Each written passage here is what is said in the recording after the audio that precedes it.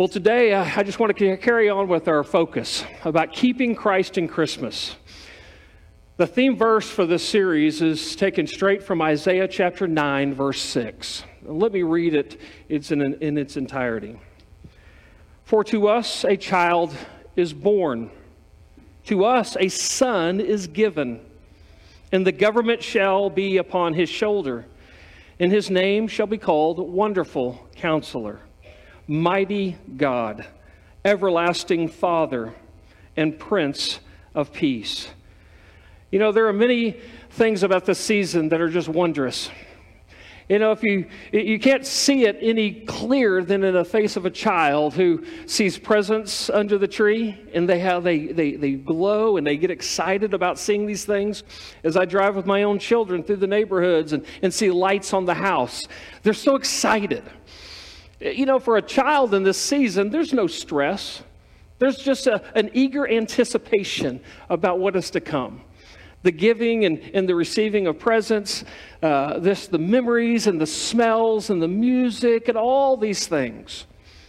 I hope that you're capturing the heart of a child in this season and not being sucked in by the chaos and the stress and how do we get everything done by the end of the year and all of these things. With so many things that happen in this season, let us not be tempted to be drawn away from keeping Christ in Christmas. It's all about Him. If you were to come into my office, you'll see right in that middle little section, I don't even know what you call it, just a little table there in the center, and I have my Charlie Brown Christmas tree.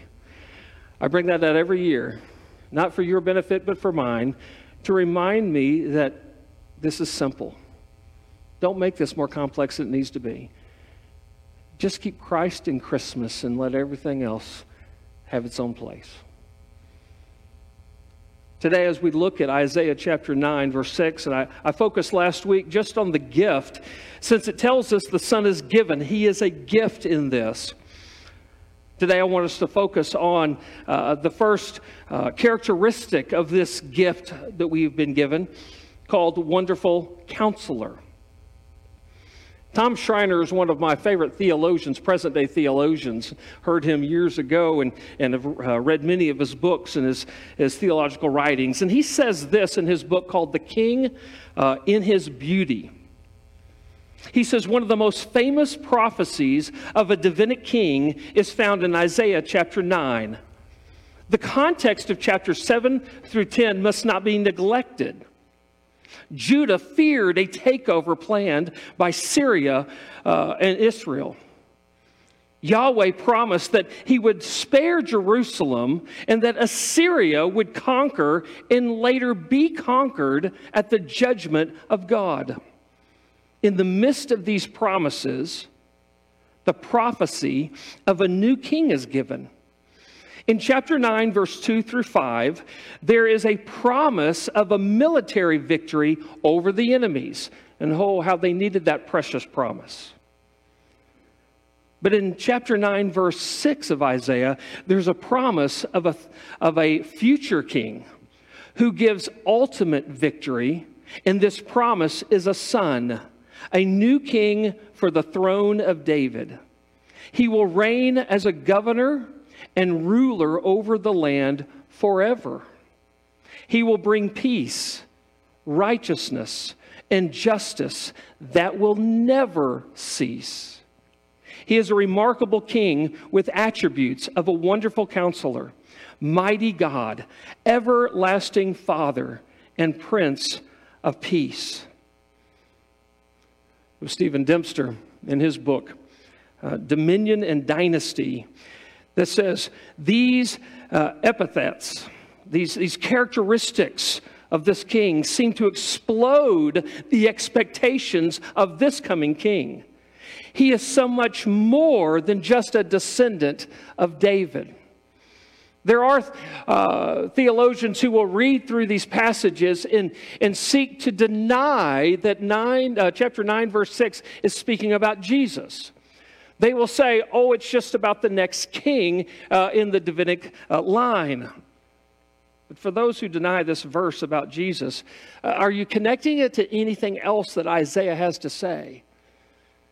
You can read about the suffering servant that would die on the cross later in the book of Isaiah. But even just a few chapters before chapter 9, chapter 7, verse 14, gives a prophetic word. Therefore, the Lord himself will give you a sign.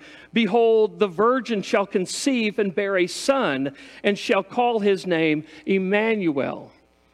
You can see clear indication that this king, in the midst of these other promises around the present day battles they're dealing with, there is a promised king coming, and his name is Emmanuel, Jesus.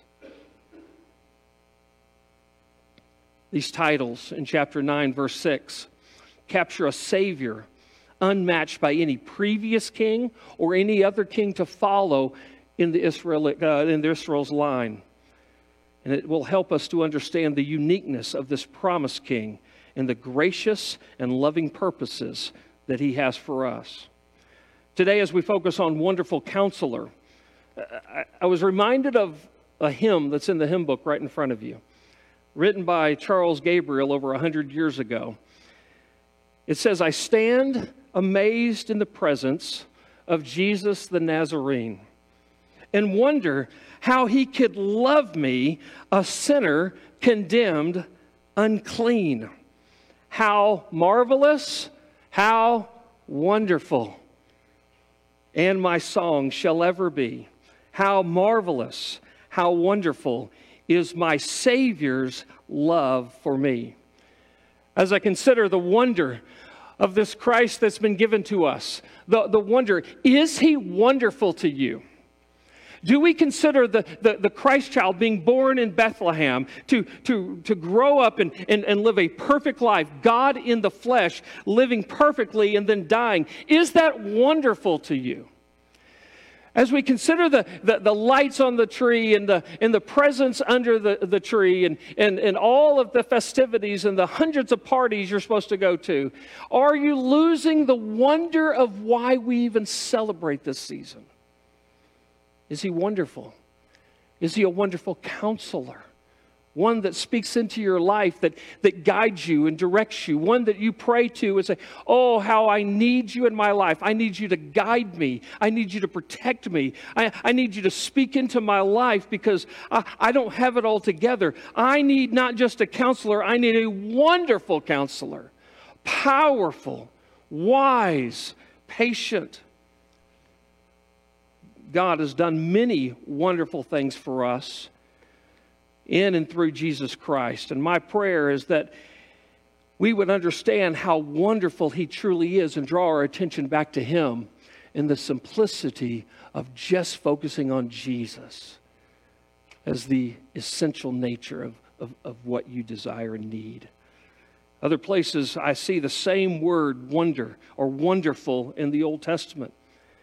In Exodus chapter 3, verse 20, it says, I will stretch out my hand and strike Egypt with all the wonders that I will do in it.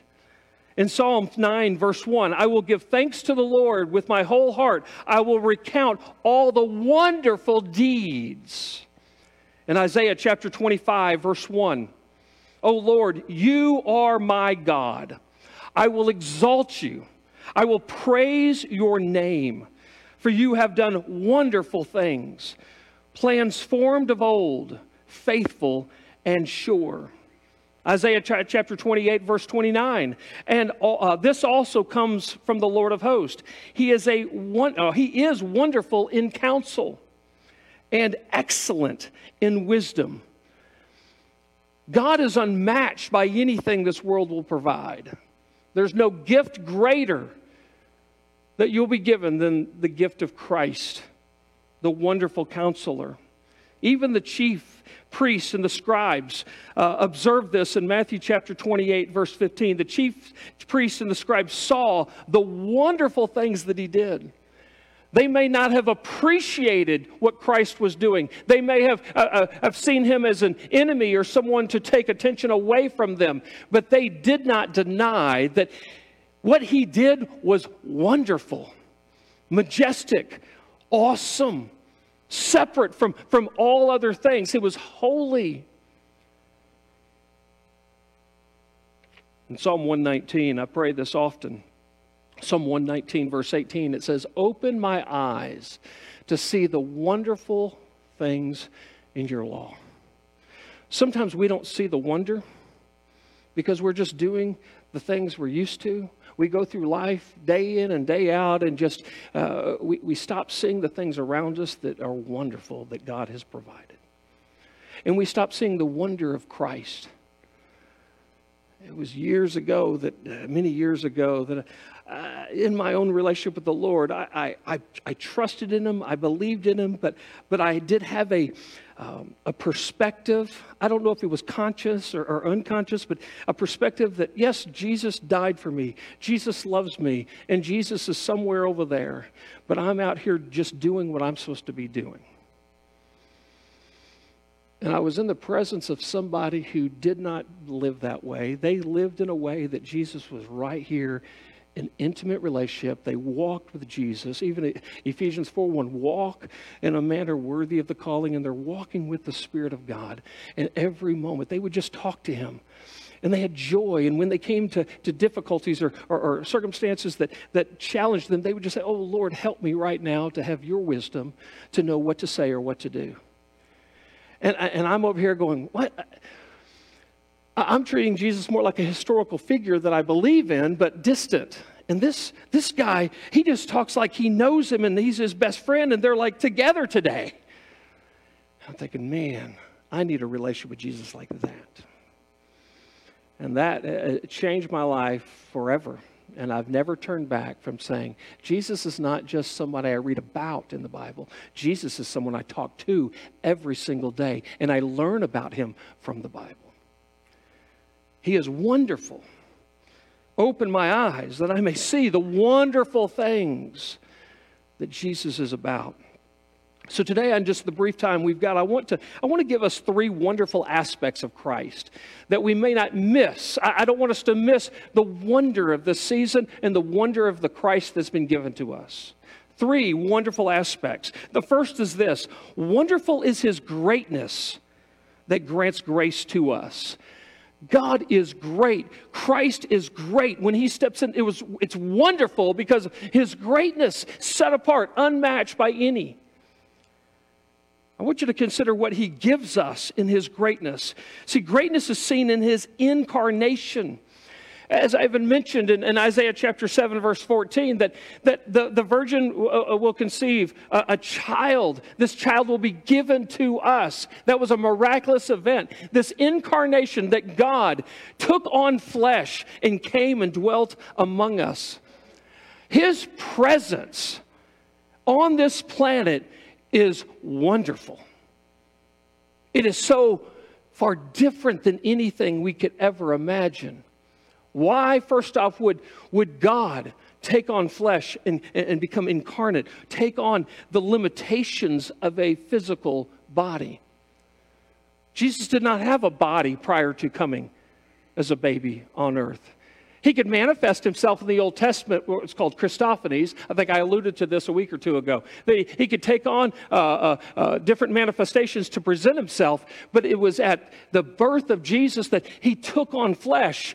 And that flesh would be around Him at all times. That flesh would walk and talk and eat and drink and fellowship and be crucified. You know, it's amazing to me that Jesus chose to take on flesh to be with us, to be present. There's something about the presence of people around you that are so different than the people at a distance.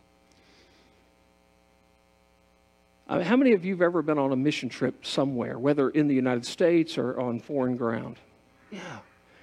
It's one thing to write a check today and say, we want to help international missionaries so they reach people.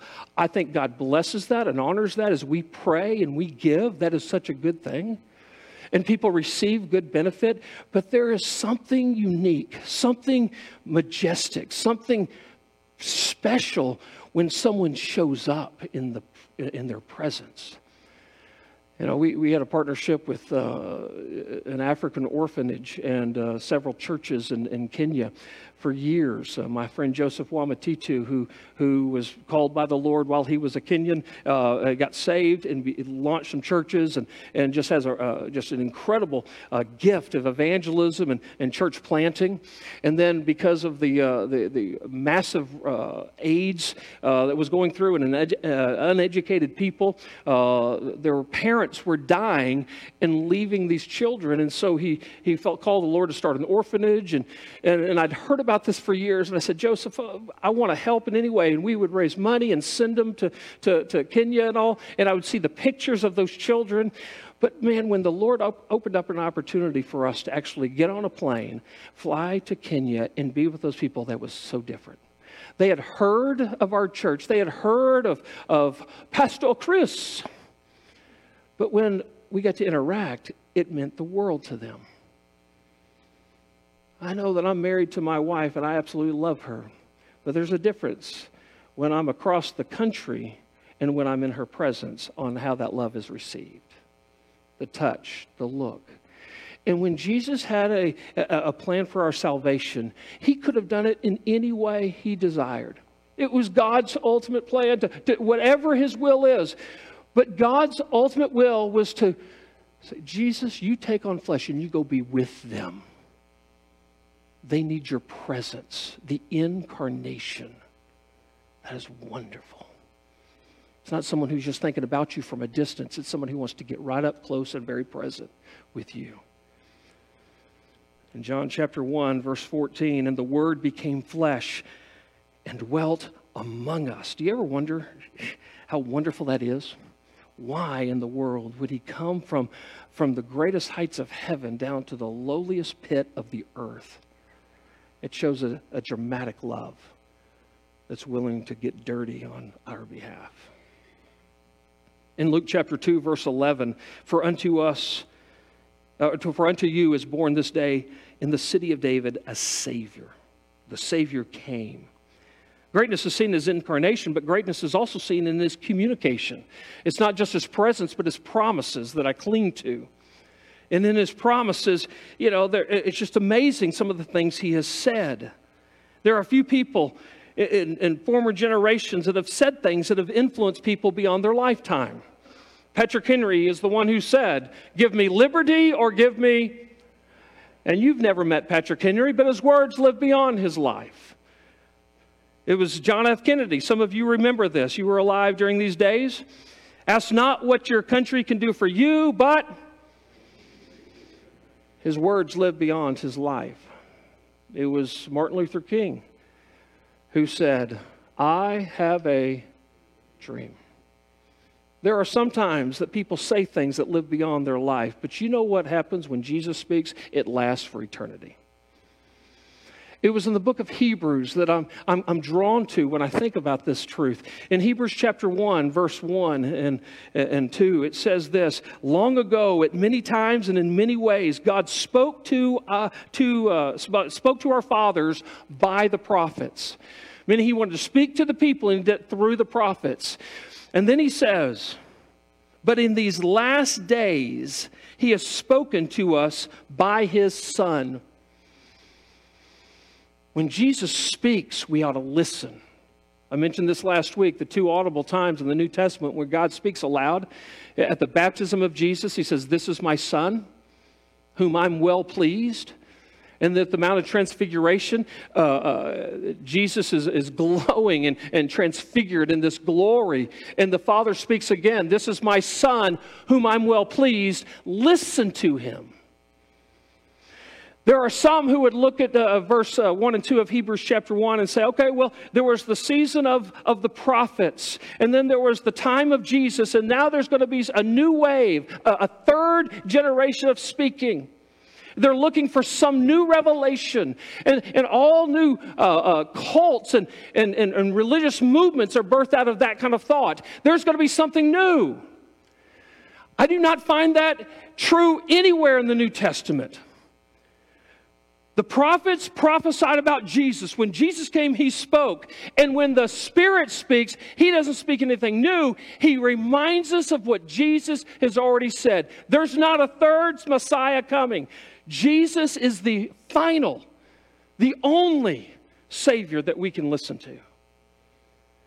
And so this is when I look at the 66 books that have been granted to us. And it tells us in John chapter 14, verse 25, "These things I've spoken to you while I am still with you," Jesus said, "but the Helper, the Holy Spirit, whom the Father will send in my name, He will teach you all things and bring to your remembrance all that I have said." Listen, if you're waiting for some other new revelation, you're going to be waiting for a long time, or you're going to be listening to something that is not of God.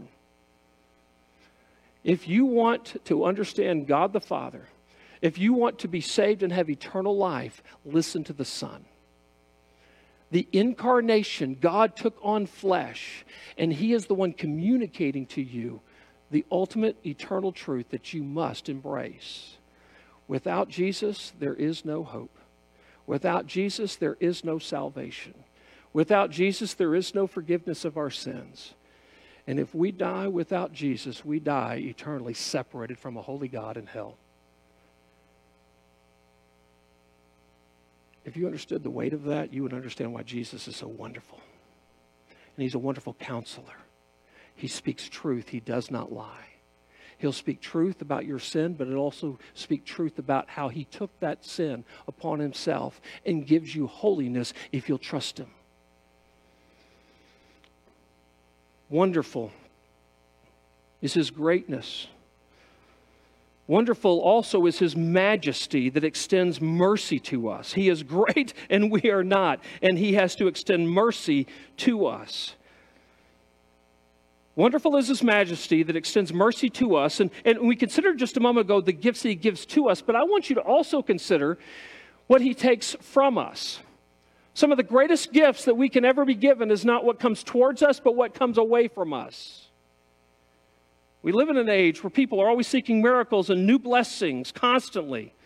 We have a give me mentality, an entitlement. I need something special.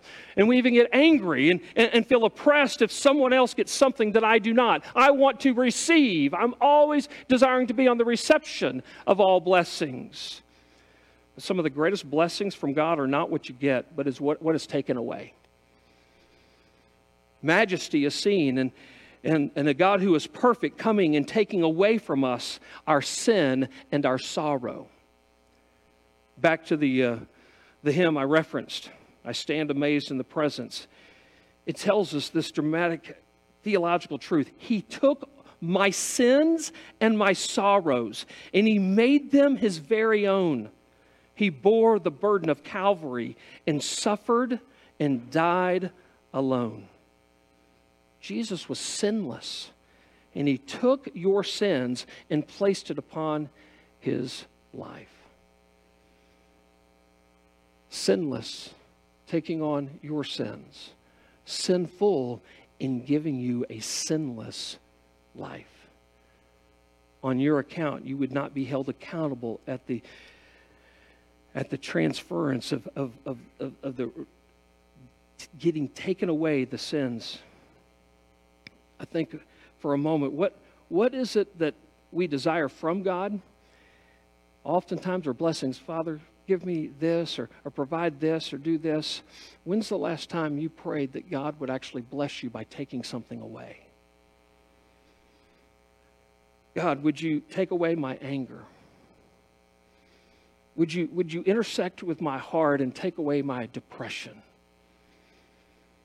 Would you take away my doubts or my addictions? God, would you exterminate my procrastination that keeps me from doing the things I ought to be doing? God, would you take away my pride or take away the distractions? I wonder if this Christmas, the wonderful things that God will do for you is not the blessings you're getting, but the things that He's taking away from you that will free you up to truly live the abundant life He has promised. Majesty is seen in His taking away from us our sin and our sorrow. It's also seen in His taking us away from here and taking us to heaven one day. We get very comfortable here on this planet.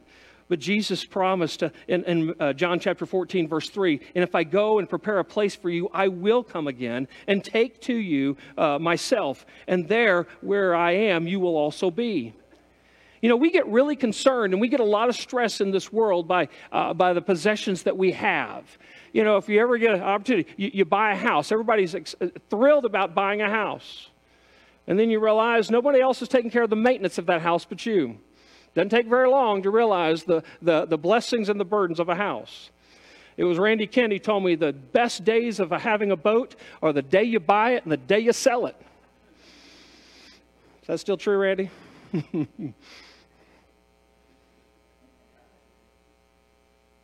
I mean, God's not concerned so much about what you presently own and all the upgrades you've done and all the things you have planned. He's not extending your life so you can spend more time at the beach or longer vacations. You may be blessed with that, but ultimately all that's going to go away. God's going to take all of that from you, and you're going to go, oh no, I don't want that to be true. His divine will for us is that He has eternity in mind, and what He is bringing to you is far better than what you currently possess. His timing is always perfect. I know sometimes it's a struggle when people pass from this world, but I'm telling you, they're not coming back to complain about where they just went. They're not saying, oh, I wish I could just have another day in my house. I just wish I could have another week in that car. Oh, I just wish I could have another vacation at the beach when the storm came in and ruined our vacation plans. Just wishing I had another weekend at Walt Disney World to stand in lines in the hot sun. Nobody is saying that. What He is providing is far better. So with the blessings that there are common, general blessings to all people, no matter regardless of their relationship with Jesus, there's general grace for everybody. And then there are special times that He gives you a little bit more. But I'm telling you, the best of the best is nowhere near the blessings of heaven. You might be glowing in your mind sometimes when you're like, man, I just got a new job. I just got a new car. I just got a new house. I just got a new vacation home. I just got a new retirement position. Wow. And then when you get to heaven, you're going to go, wow, nothing else matches this. He takes away your sin and your sorrow, but He also takes away the clinging to the things that are temporal. You know, one of my first cars was a 1988 and a half Ford Escort. One of the worst cars I think ever made. I don't know how much money we put into that thing. You're trying to making it work, and it just didn't always work. You know, and then years later, Jennifer and I get married, and she had a Chevy S10. Oh, that was a great little pickup truck, you know, but it only lasted so long. And then we started having kids, and so then, you know, you get to where we got to expand, and we had, you know, this Suburban, and then once you have 9 kids, I mean, there's no car but just a 15-passenger church van is all you get. And we got that's what we drive now. We got a gray. We used to have a red one, and everybody called it the fire truck that would go down the street. But we have a gray 15-passenger van. You think, man, we've hit the top. How many of you would love a 15-passenger van as your family vehicle? Yeah, all 2 of you. All right, great. Yeah. Yeah, I mean, you think, oh, man, I got this. Well, it wasn't too long ago that Jennifer and I had the privilege of being picked up here in the parking lot by a long stretch limousine. And man, we got in that thing. And I think that fits like 20 people in the back. It's just incredible. We got in that thing. We drove down and ate at Perky's restaurant. You ever been to Perky's? You know, it's a King's Palace down there. No. But we went down there, and you just imagine what people were saying and looking, you know, when we got out of that thing. And, you know, the restaurant's pretty small. Everybody's looking at us like, what, are they kings and queens? What's going on? Why are they, you know? Obviously, I'm too old to be the guy at the prom, so it's not that. So then we get back, and we come back, and it was just amazing. We were in a limo, you know, and I started thinking, I think I even told Jennifer, why don't we just buy one of these and get rid of that van? It's an upgrade. The kids would love it. And I even suggested maybe we should sell our church vans and get a limo. The kids would love to go to mission trip in a limo. We just called the company car. That'd be great. because there was something better. But let me just tell you, sometimes we try to cling on to what we think is better and we don't realize what is best. You know, you're clinging on to things, man, we can't get any better than this. We cling on to this world and you get a cancer diagnosis, and man, that is tough. And you get this other diagnosis, or you find that something's not going right, and you're thinking, oh, I've got to cling on to everything I have here, when you don't realize that just trust God in all of it, because He has something so much better for you. You don't understand what a wonderful God we have. And even in the pains and the difficulties of this life, it is temporary, because we have a wonderful counselor who is providing far better. Don't cling to the things that are going to slip out of your hands anyway.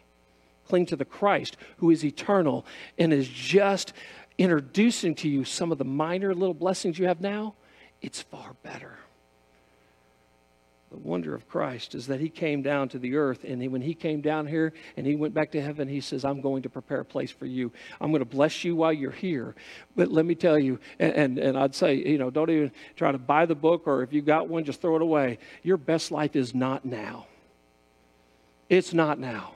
And if it is now, it's because you're going to hell.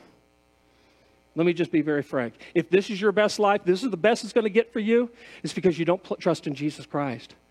Because when you trust in Jesus Christ, it's going to be far better.